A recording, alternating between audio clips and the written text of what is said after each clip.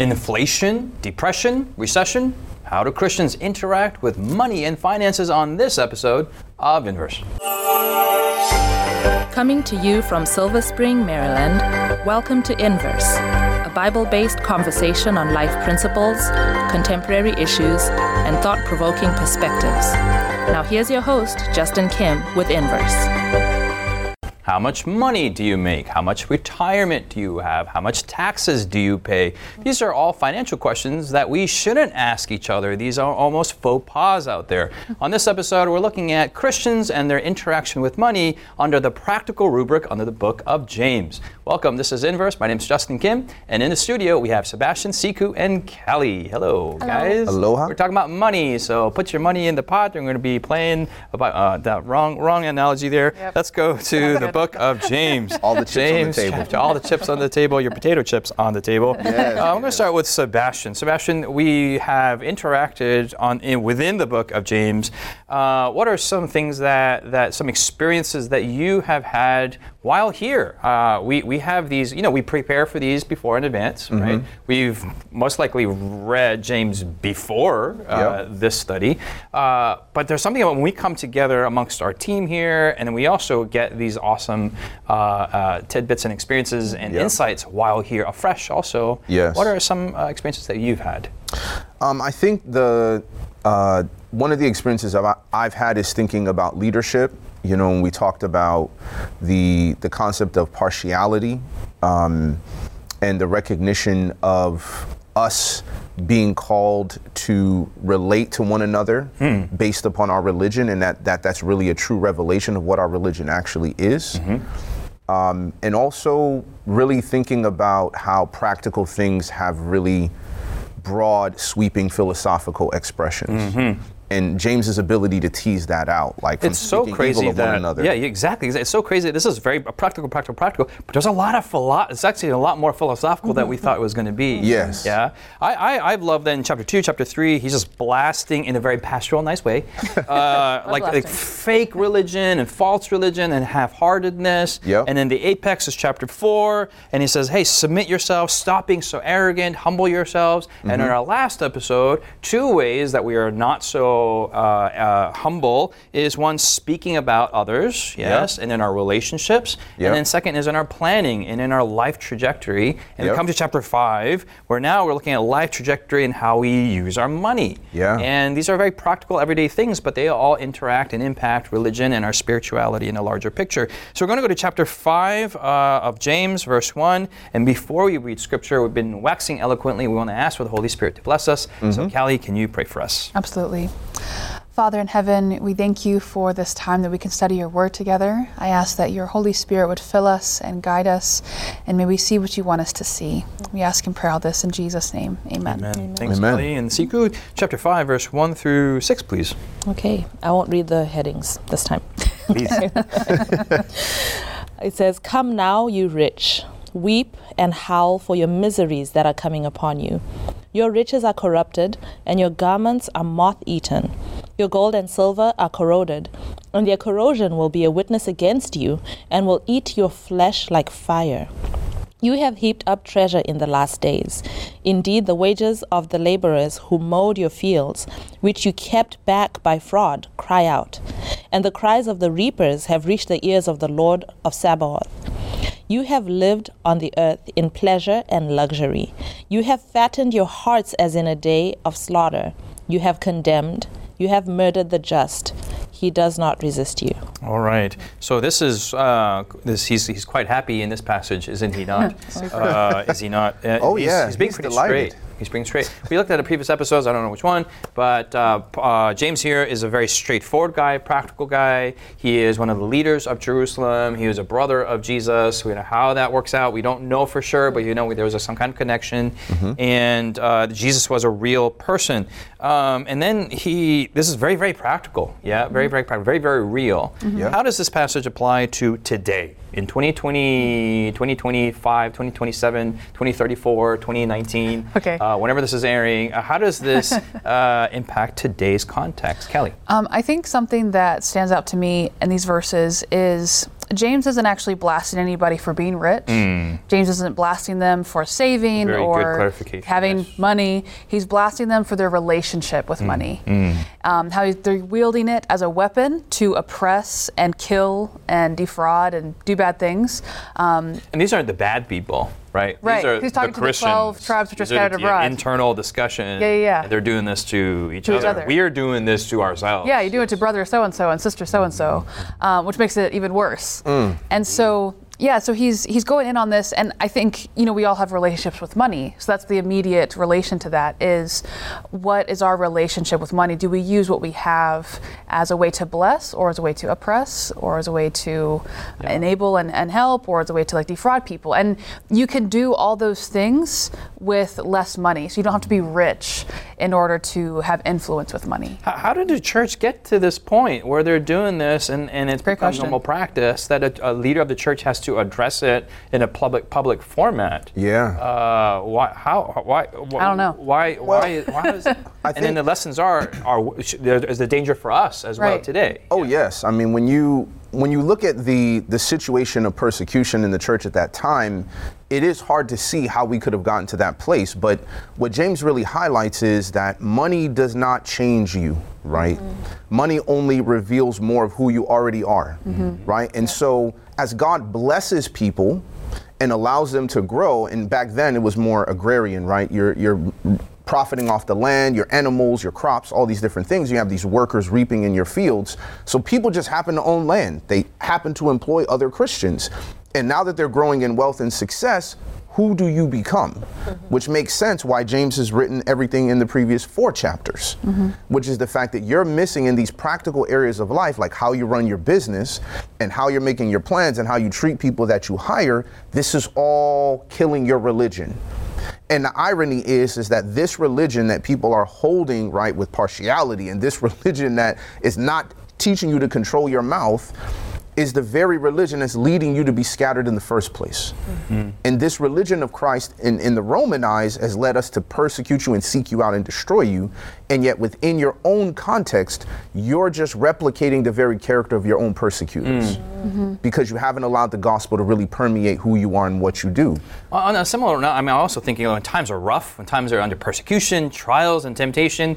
I mean, you're like, oh no, it's what is the term? It's every man for himself. Yeah, every man for himself, and like, oh man, I gotta feed the bread. I usually share this with Callie, but it's times of persecution, man. Forget that. I'm gonna steal her bread too, and I got children to feed. It's every person for himself. that's a good one, but it's not what I'm thinking. Anyway, Okay. Siku, help me out. I can't. Okay. Mayday. Yeah, thank you. Coming in for crash lightning. No, but to what Sebastian was talking about, that the more money that you have, it becomes more a revelation of your character. It doesn't make you a greedy person. You were a greedy person. Yep. And just thinking about when we talked about the principle that came out when we were talking about the untamable tongue, that it's such a small member, and yet, Yes. something small has like these big repercussions, and the importance of small things. In our religious experience, in our Christian walk, like being faithful, like in the small things. Like, so when I'm poor and I see somebody in need, do I give to somebody in need in my poverty, right? Because that speaks to my character. It's not about I have extra money, it's I am a giving person, right? Because a giving person, when God blesses them with more, they just give more. Yeah. A stingy person, when God blesses them with more, they just keep more to themselves. So that money doesn't make you into XYZ. And I think this is important because sometimes we can look at texts like these and think, oh, the rich people who da-da-da-da-da-da-da. But it's really, if I were that rich person, would I be the same person? Because it's about who I am right now. So we may think, if I had more money, I would give to God's work. Yep. If I had more money, I would give to the mission. If I had more money, I would return a faithful tithe.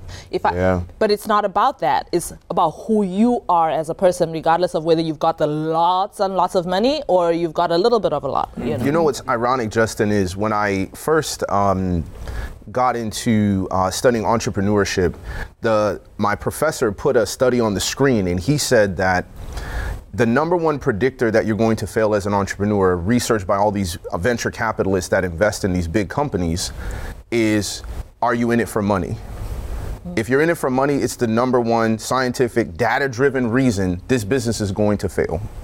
If you're not passionate about the people you're serving, you're not passionate about the problem you're solving, this is not going to work, because you're going to shift every time you see a big ticket thing that's going to potentially make you a lot of money. You're going to do something unethical, as we talked about in the last episode, where it's like, well, I'm going to fulfill my plans no matter what. And in this sense, the generation that we live in is obsessed with passive income and finding ways to not work for the man and be on my own and work for myself, be on my own schedule. And I need enough money to do that. All for what? Right? The very mistakes that James is highlighting. I'm going to defraud people. I'm going to heap up treasures to myself just so I can relax. And in this sense, James is trying to come at us before we even get there, for many of us. We're not where these people are, but we are heading the same trajectory because of the mindset we feel we have to do be successful. Very good. Callie and then Siku. Oh, well, I was going to go a different direction, so. Okay, I was going to say, I'll say what's crazy. I'm sorry. What's crazy about it to me is that, God knows our hearts, right? And he knows that if we had more money, what we would do.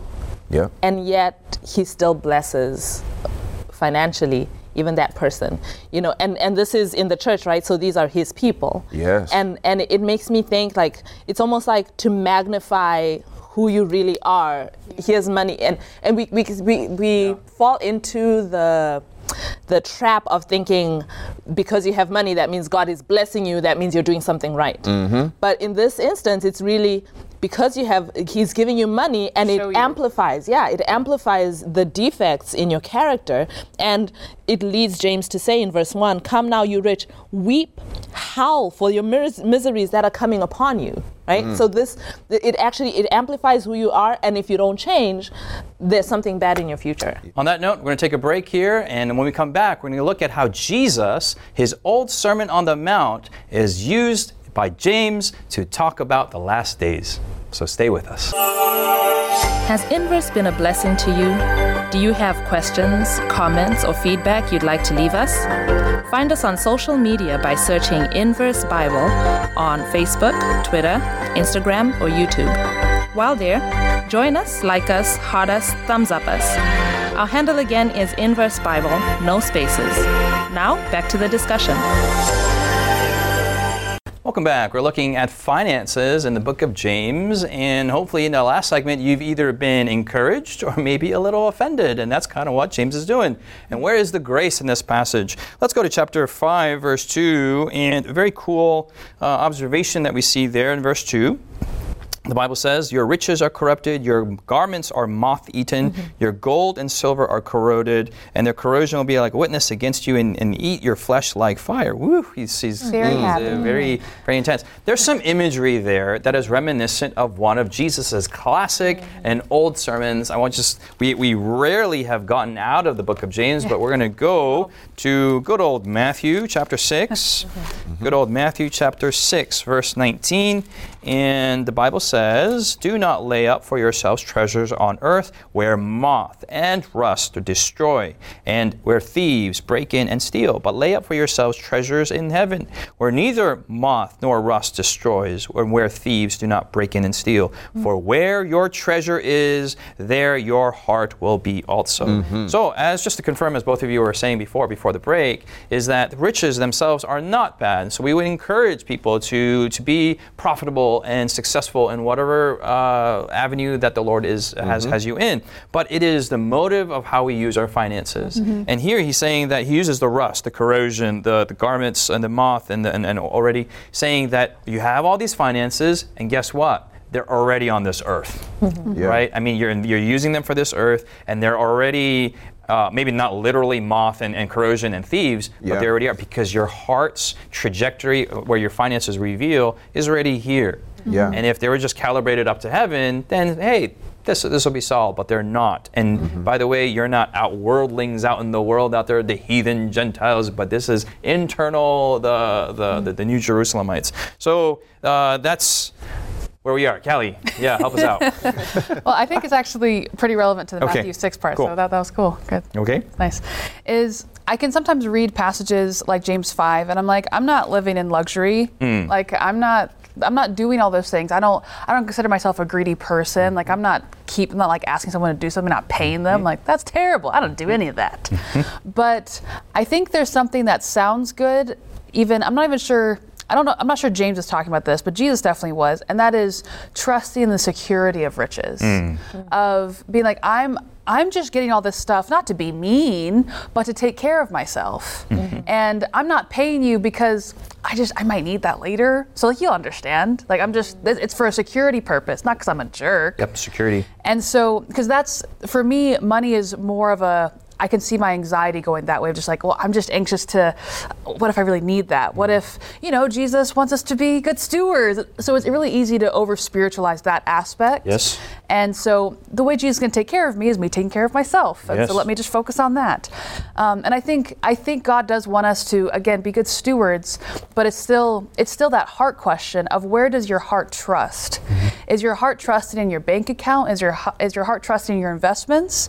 Or is your heart trusting in the God that is God of everything? Yeah. And God is over that and over your life. And to link with the flow that we talked about in our previous episode, you mentioned security, yeah? And then chapter 5 is really flowing from chapter 4, 13 through 16 there. Yep, absolutely. In our planning, in our security, our hearts are on this earth. And these are all secularly good things, Yeah. right? It's for investment. But they all point back to chapter 4, verse 10, humble yourselves in the sight of the Lord, and he will lift you up. So we actually think that we are lords of our manners and He's lords like, of "You're our not." bank accounts. And I know some of you out there, you have nothing in your bank accounts. And you're in debt. You got to pay student debt. And we're in the middle of an inflation and recession and a depression and whatnot. But even in that context, Yes. it's not about how much moolah you have in your bank account, how much bling you're wearing, or shouldn't be wearing, but it's actually how much your heart is secured in the Lord Jesus. Now, moving on, we've got to go to verse 4 here. He talks about the wages of your laborers and fields, and many people are thinking, I got no laborers, I got no fields,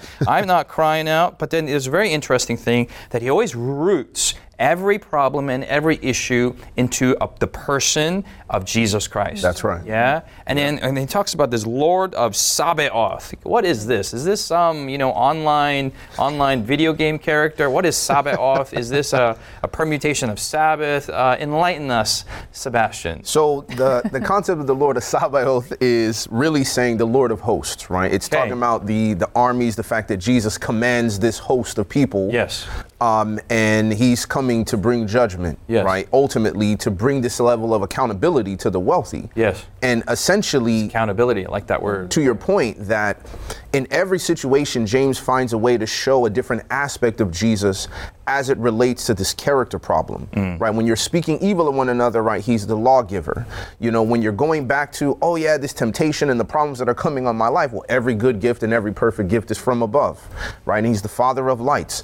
And so you have this revelation of God that in relation to your situation, if you do not look at your faults and your weaknesses in the light of who Jesus is in a multifaceted sense, and you only see him as the God of grace in every situation of life. Well, he's always the God of grace. No, he's also the Lord of the Sabbath. He's also the lawgiver, and he's the one that can save and destroy.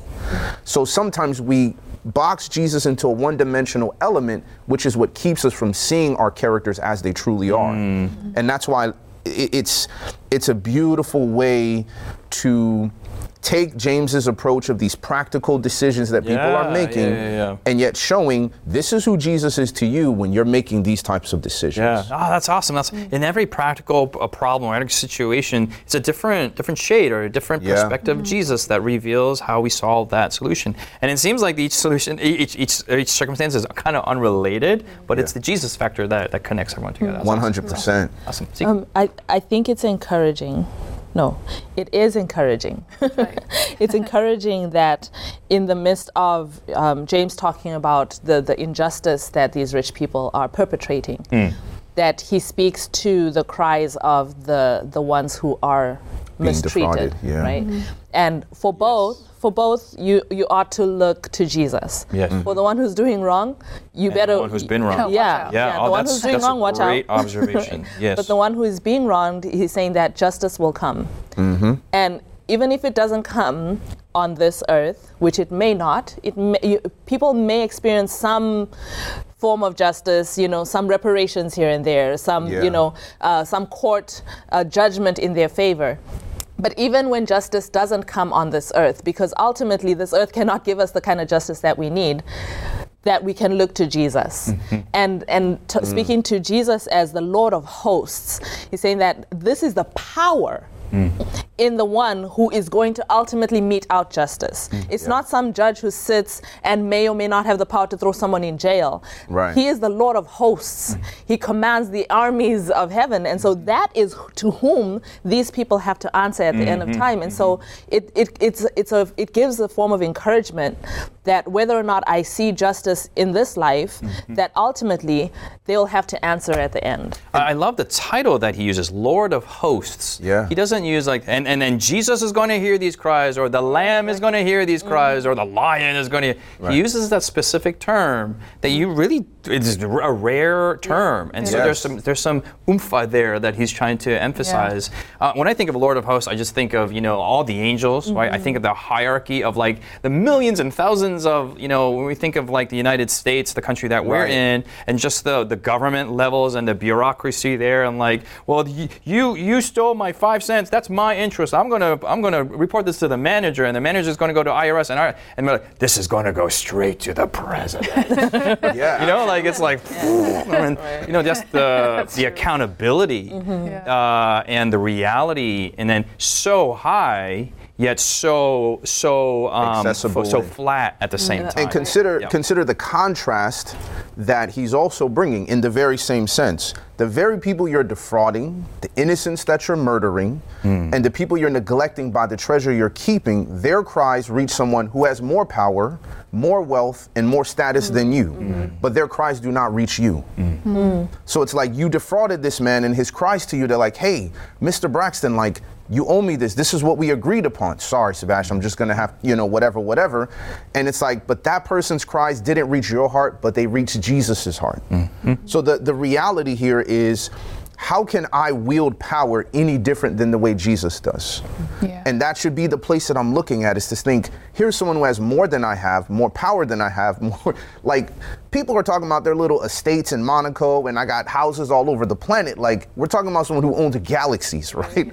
So you're just okay, stars that form solar systems, right? Those are all under his command.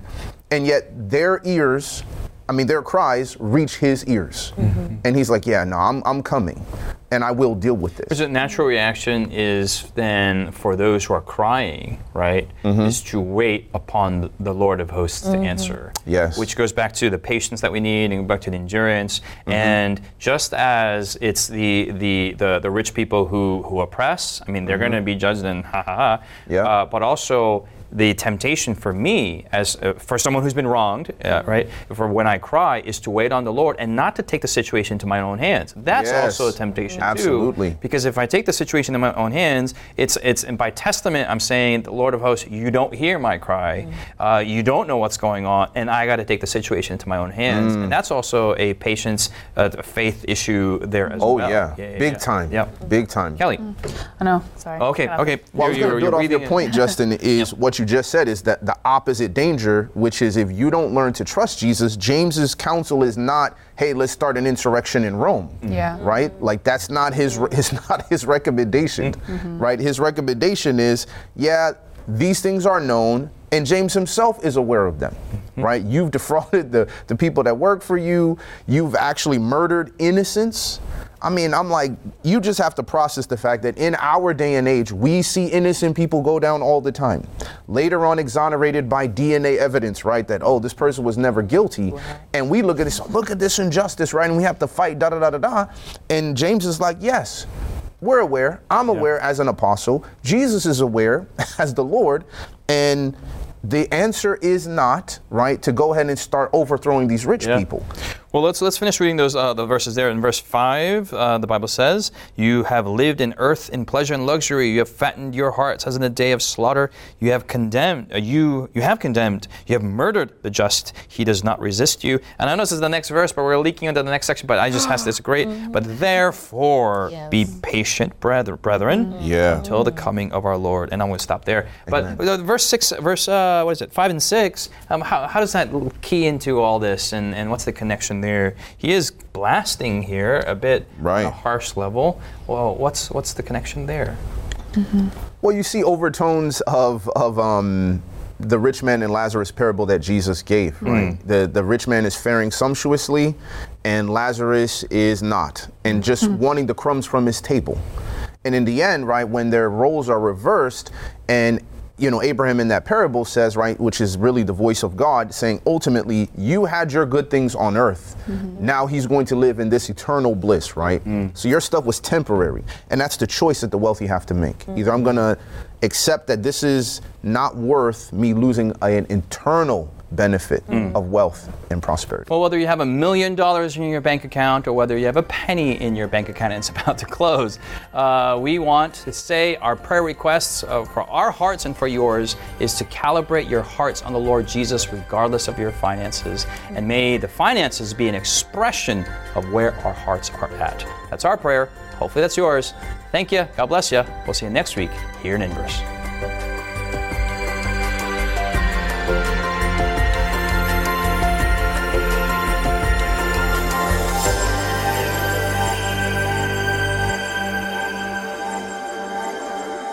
You've been listening to Inverse, a Bible-based conversation with Callie Williams, Israel Ramos, Jonathan Walter, Sebastian Braxton, Siku Dako, and your host, Justin Kim. Inverse is brought to you by the Hope Channel, television that changes lives. For this and more inspiring episodes, visit inverse.hopetv.org. Find us on social media, #InverseBible. Until next time, this is Inverse.